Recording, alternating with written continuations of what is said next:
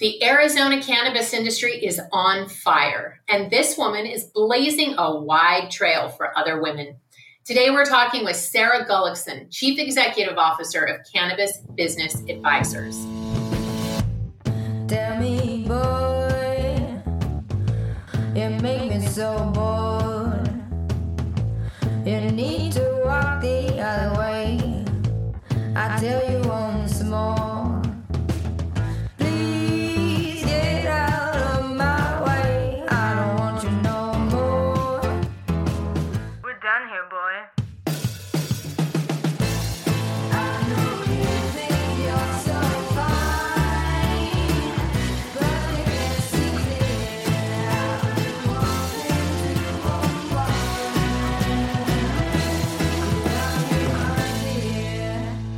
Welcome back to Women Leading in Cannabis, where we get real about what it takes for women to raise money in cannabis.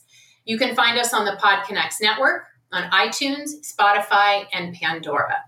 I'm your host, Kira Reed. If you like what you hear, subscribe to Women Leading in Cannabis and leave us a good review. We'd surely appreciate it. I want to give a shout out to our patrons, the Panther Group, for their ongoing support of women in cannabis and their mission to close the funding gap that women face when it comes to raising capital. Thank you for supporting this podcast and women employed in cannabis. All right, welcome to the show, Sara. Thank you so much for having me. I'm excited to be here. I'm excited you're here too. I'm looking forward to talking with you. Sara is an entrepreneur, investor, and corporate deal maker with more than a decade of experience building and scaling businesses personally and professionally. She's had 6 cannabis licenses that are minority or women-owned. She's a high-level strategist and advises stakeholders on corporate structure, financing, and operations to better position their companies for growth and potential exit. All right, Sara, it's so great to have you on the show today. I have been hearing your name for quite a while, so it's great to finally meet you. I'm new to you. You're new to me. I'd love to hear your background. How'd you find yourself in cannabis?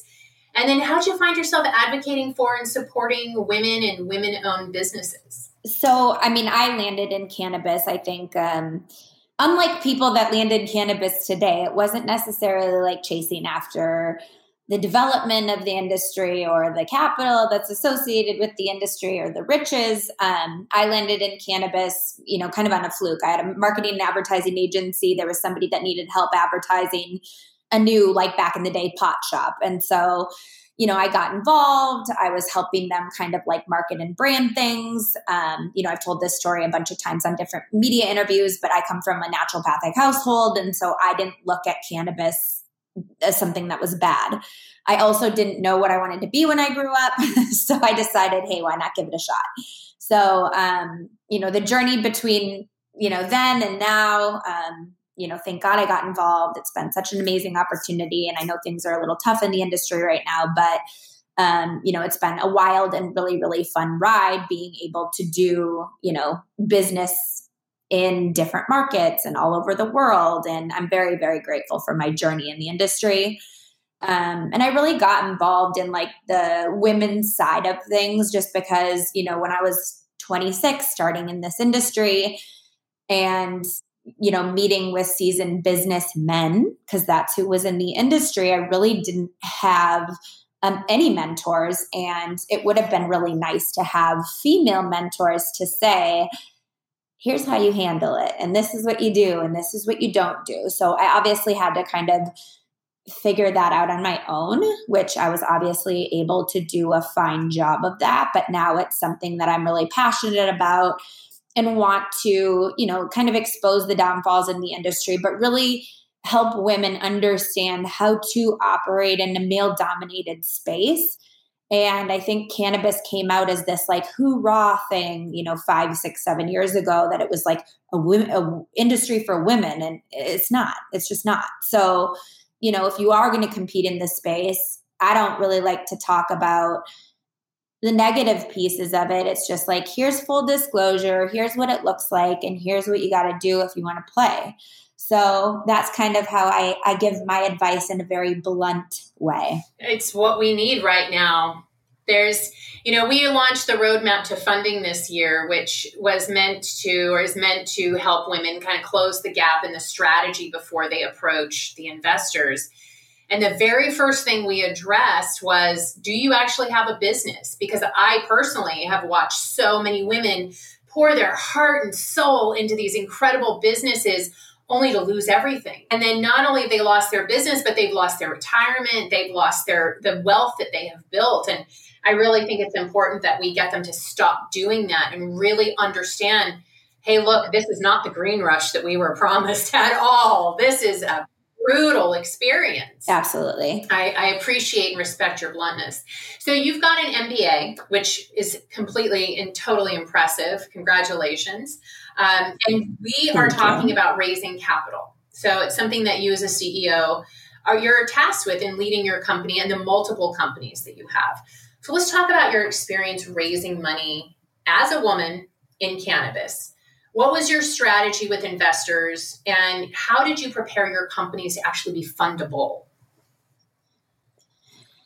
So, I think that, in my experience in the industry, I would say dating back to 13, 14 years ago when I got into the industry, the how much capital you needed to raise was so different. Now, if people are like, hey, I have this idea, I really want to get into the industry, I'm like, if it's ancillary, if it's plant touching, no matter what it is, unless you have at least $1 million, it's a really hard entry point into the industry at this time.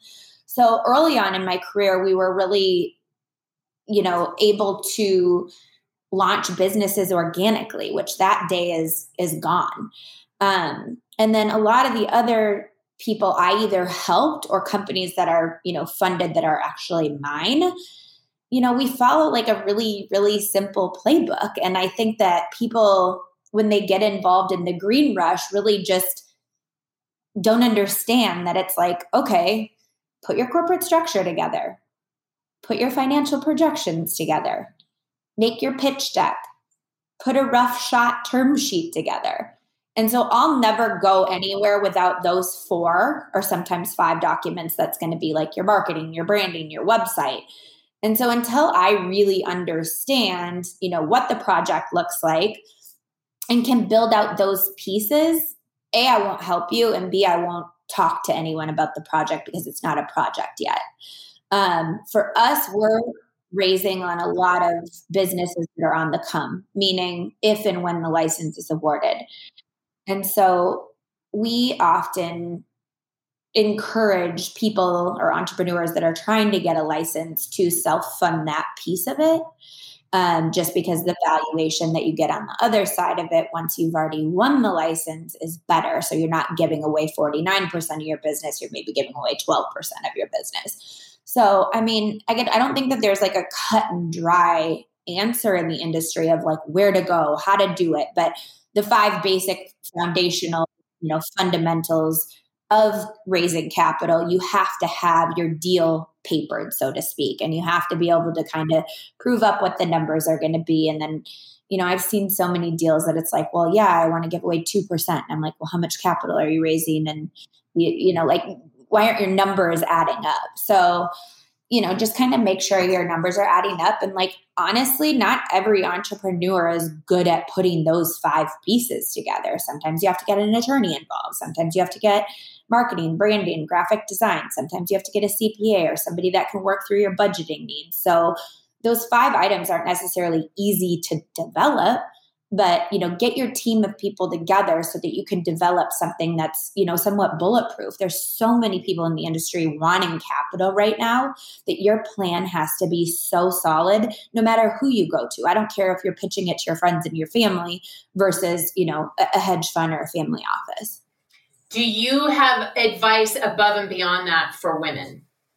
I try and stay away from the conversation that, we're so different or it's harder because like I'm a woman, I'm in the industry. Maybe I haven't done as well as men have done, but like I've been able to trudge the way through. So, I guess for a woman, I would say it's even more important to have your I's dotted, your T's crossed, and your team there. So if you're not like a financial person or you can't answer the tough financial questions, at least you have somebody to do it.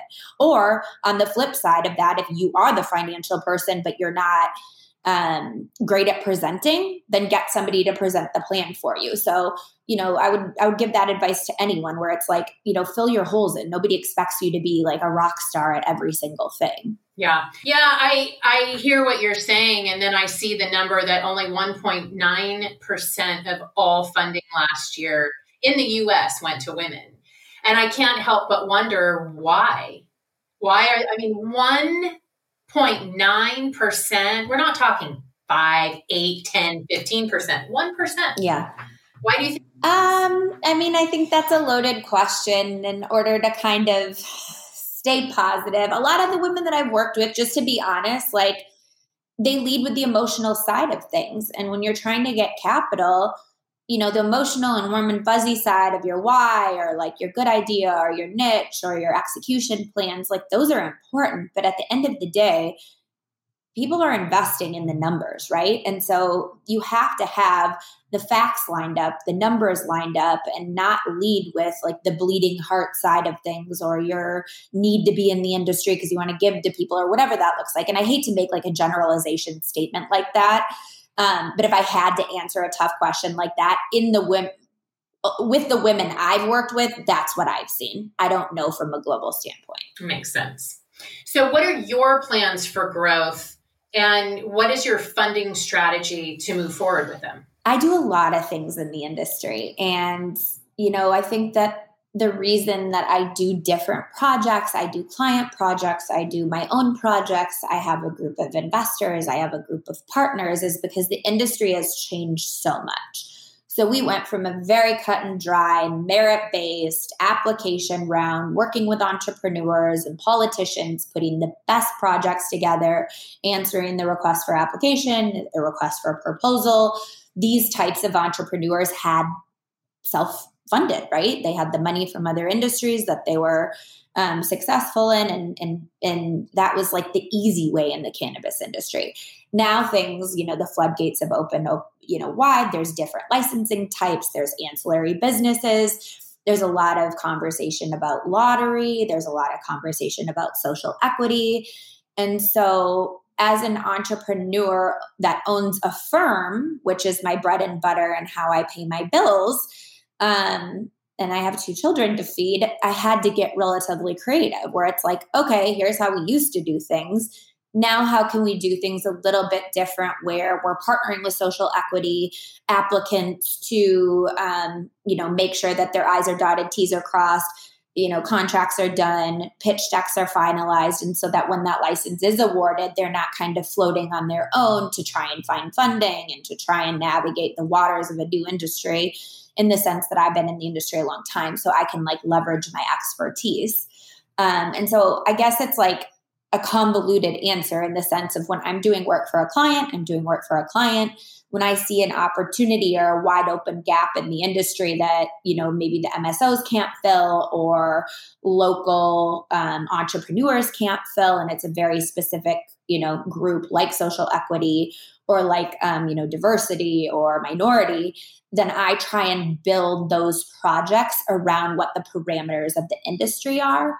And once I'm successful with that, meaning winning the license, we're mainly self-funding the application processes with and for the social equity applicants. Then after the fact, if the license is won, then we have to figure out what the license at that point needs and who to call in, whether that's a real estate investor to, rent us the property or, buy us the property and then lease it back to us, or if it's the operational capital that we need to open our doors. Obviously, then we usually just go to kind of private investor groups that will raise the funds there just to do like the operational side of things. But there are really good groups that will lend on just real estate, that will lend on equipment if you're opening cultivation or processing. And then your ask for, your operational capital isn't as large at that point. So if you can kind of go to different groups to piece the puzzle together, that's usually where you will see the best deal. So are you finding, so what you've mentioned is debt right, for your setup costs. Is this something that social equity applicants have been in a position to qualify for? And if they don't, what is the next step that you are guiding them on? So some are debt and some are equity. Usually the operational capital is going to be equity, right? The social equity group specifically for, taking loans out, or all these programs that were built that were supposed to have funding that now don't, it's a much different conversation. And I think that when we went into the project, it was one thing.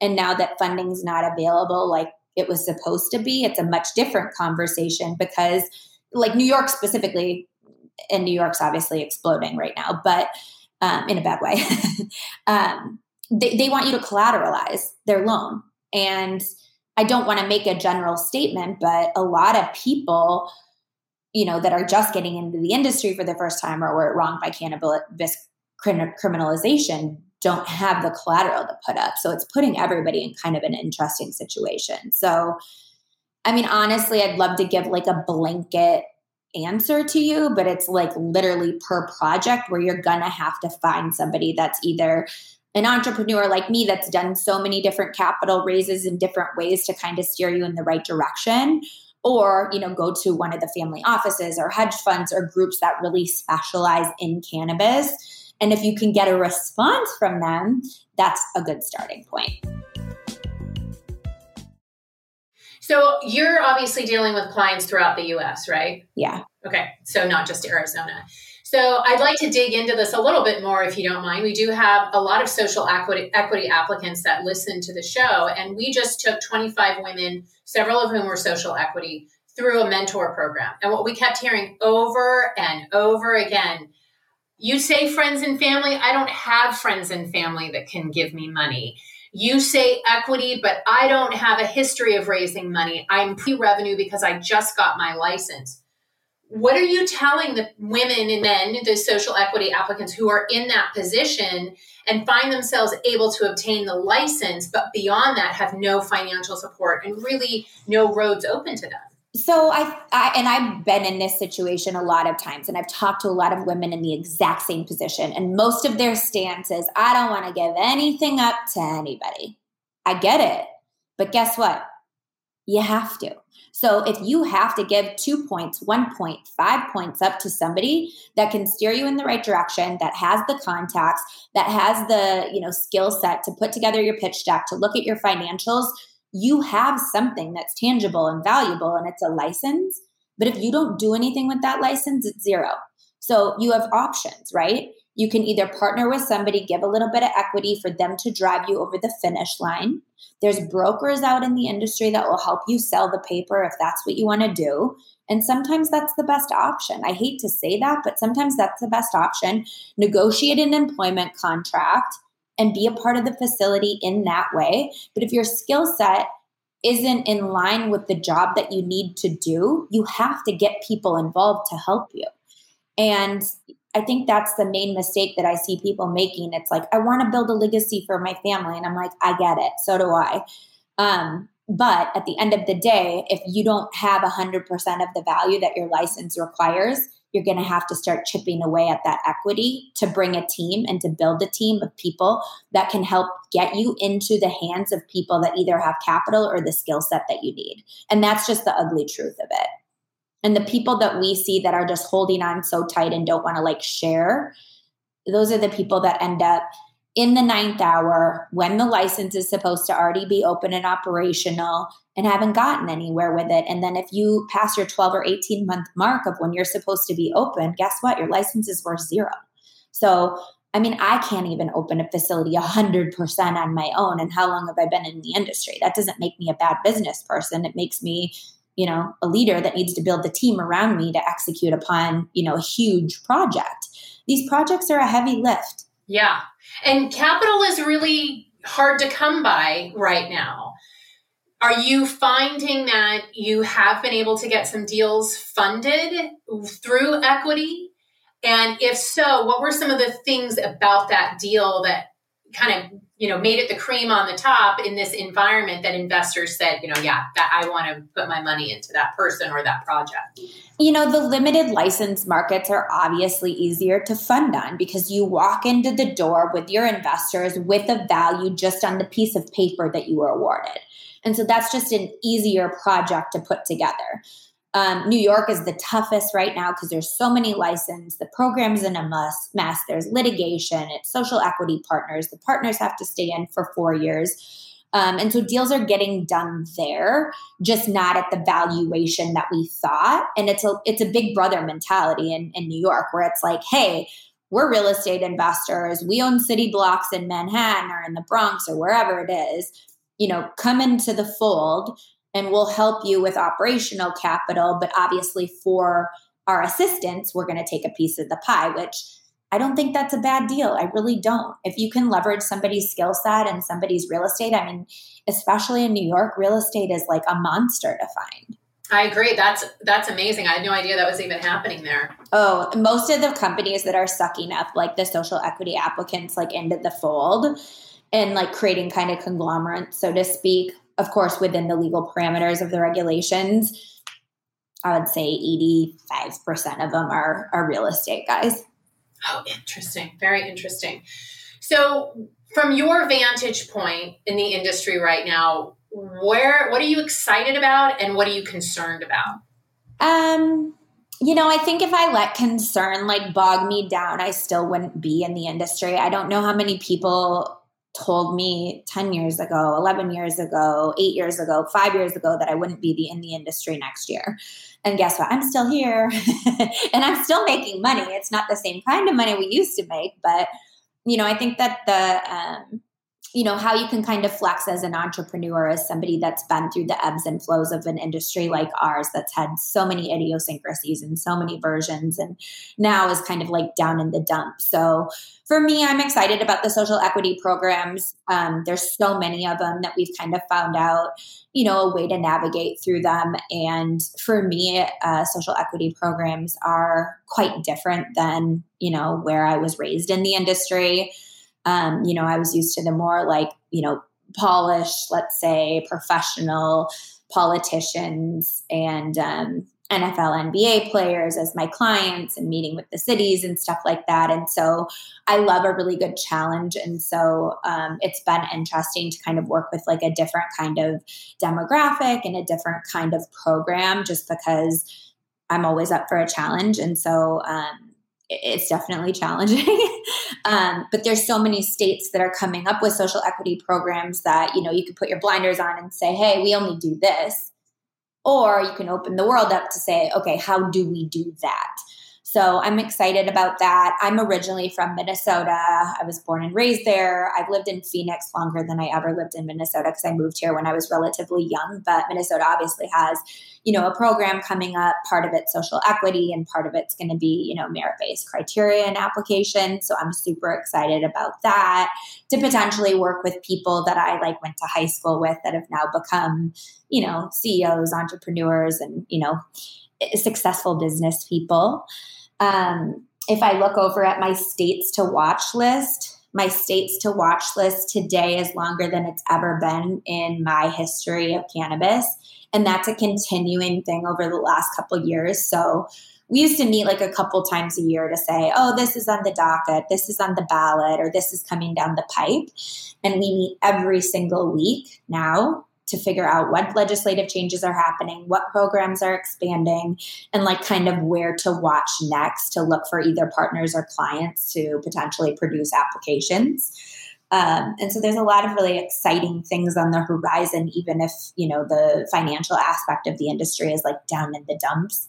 I can't tell you how many times where it's we've had somebody that was so excited about a project and then they're like, oh, we talked to our friend and all, the public markets are down. And I'm like, I get it, but there's still a very, very, very large sector of marijuana businesses that are private, that are thriving and doing great. Yeah. Yeah. What are your top three? Can you share that with us? Yeah. So Maryland, I don't know if you saw the numbers, but Maryland just came out with their, I think first month of recreational sales. And it was absolutely amazing. So we're going to be doing social equity there. And then hopefully we'll be doing, merit-based or, regular licensing. Even though New York is a total and utter mess, like it has to clean up at some time. And I'm actually really looking forward to come fall, putting some projects together in New York for not social or card applications, but for like regular applications. And then, like I said, Minnesota is super exciting just because it's where I'm from. I still have a ton of family there. I still have a ton of friends there. And so it'll be fun to kind of travel back there and, meet with people in the Midwest. The Midwest is obviously like, the nicest people. So it's always fun doing business in the Midwest. So what are you excited about Minnesota's market? How do you think they're going to set themselves apart? So Minnesota do things a little different. Well, they've already done things very differently. And I don't know if it's like a good thing, but Minnesota's program has really struggled. It's never really put itself on the mark for anyone that wanted to operate there because their businesses that were operating there were like losing money hand, just losing money. So I think this is a chance to revitalize the program, open it up a little bit, and get some like local operators in there. And so the weight of the world for a whole entire state program isn't relying on a handful of people. And so I think sometimes that's what it requires, even though I am a fan of limited license, merit-based applications. That doesn't mean 3 operators. It means enough operators to meet the supply and demand. So I think that'll be exciting. I really do. Do you know what process, every state, tackles it differently, but how do they determine how many licenses? In California, the state's given it up to jurisdictions. So the jurisdictions can decide we want it, we don't, we can limit it, we can give out a ton. Is Minnesota approaching it differently? We don't know that yet. So a lot of the rules and regulations haven't been developed for some of the states that I just listed. So we only have the legislation to go by, which is vague in detail. I don't know how they decide how many licenses are going to be available.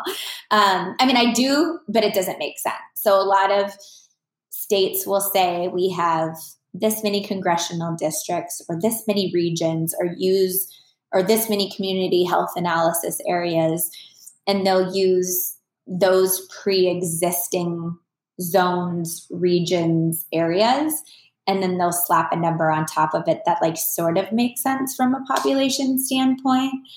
It just depends who's lobbying there, to be honest. I'd love to paint a like rainbows and butterfly picture for you, but a lot of the way that the world works is controlled by who's lobbying in the state for and against the program. And that was obviously an ugly truth that I learned at a very young age when I got involved in this beautiful industry. Yeah, that was my first cold bucket of water too when I got involved in the California industry. It's like, the consultants that were first to hit the city councils, that's who's determined our entire outcome. And they had no idea what the hell they were talking about. And their advice was terrible. Yeah. So, yeah. Part of the beginning of California's trajectory to hell, quite frankly. Yeah.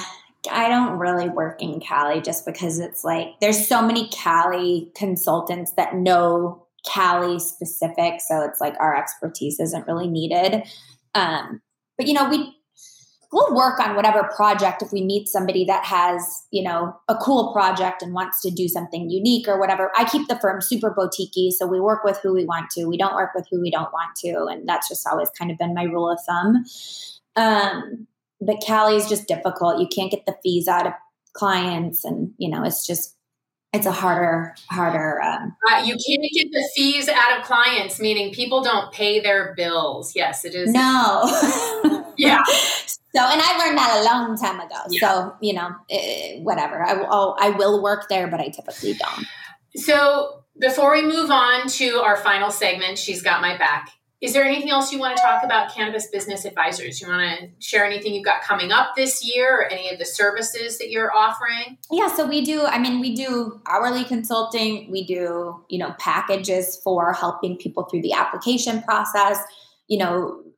Our social equity contracts are like $2,500. And then some of our larger merit-based application packages, go up into six figures. So it just really depends on what you guys are looking for.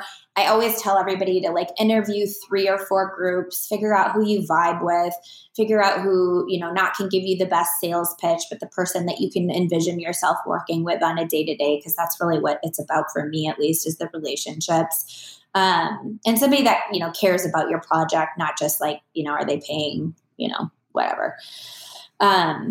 And then, if you have questions about the industry, I love helping people out. I don't love people that want to pick my brain because I only have, 40, 50 hours in the work week to, work. And then I have kids and life and all the other things. But contact us with questions. And, we help with applications. We help with operations. We help people put packages together for fundraising. We can help with marketing, branding.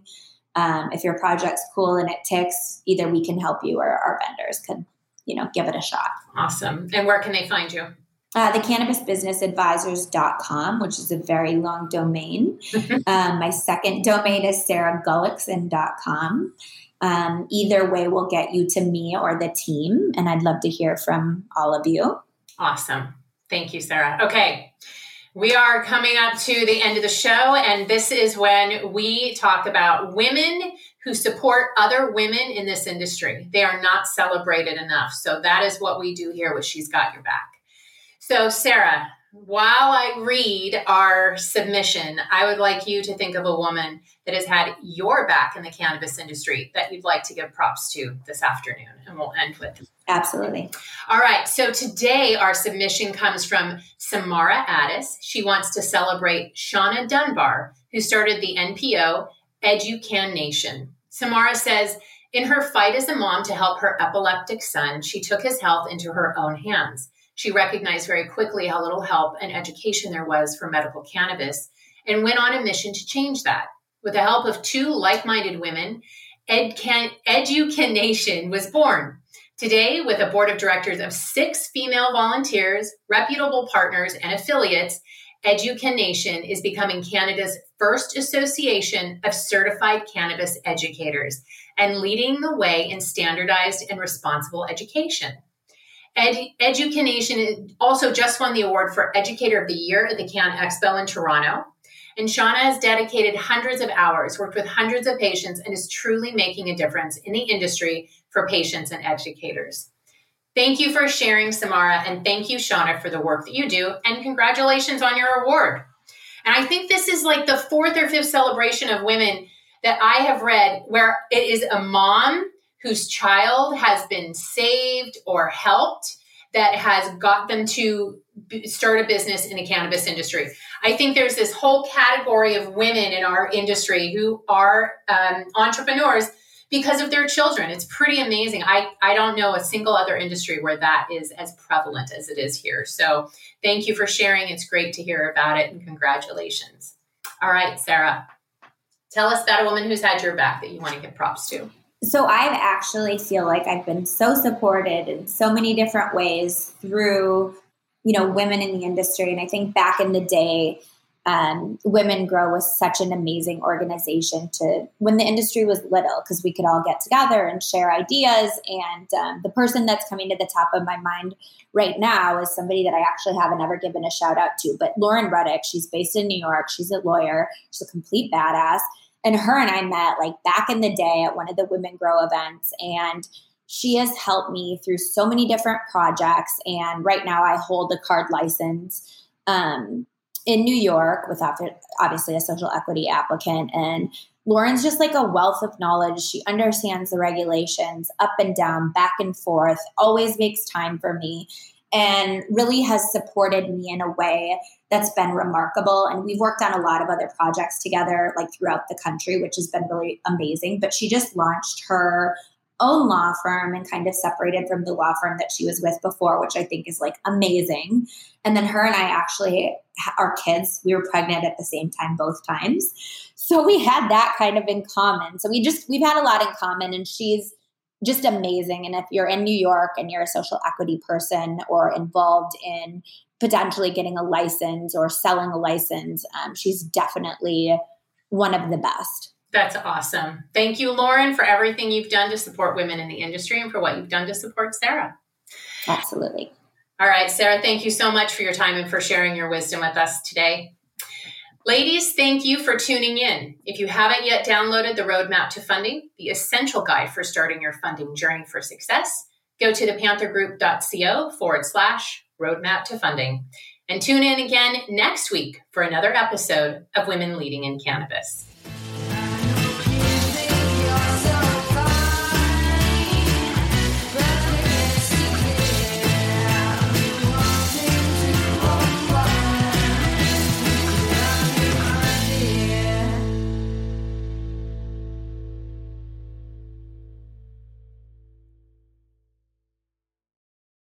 Thanks for listening to today's show.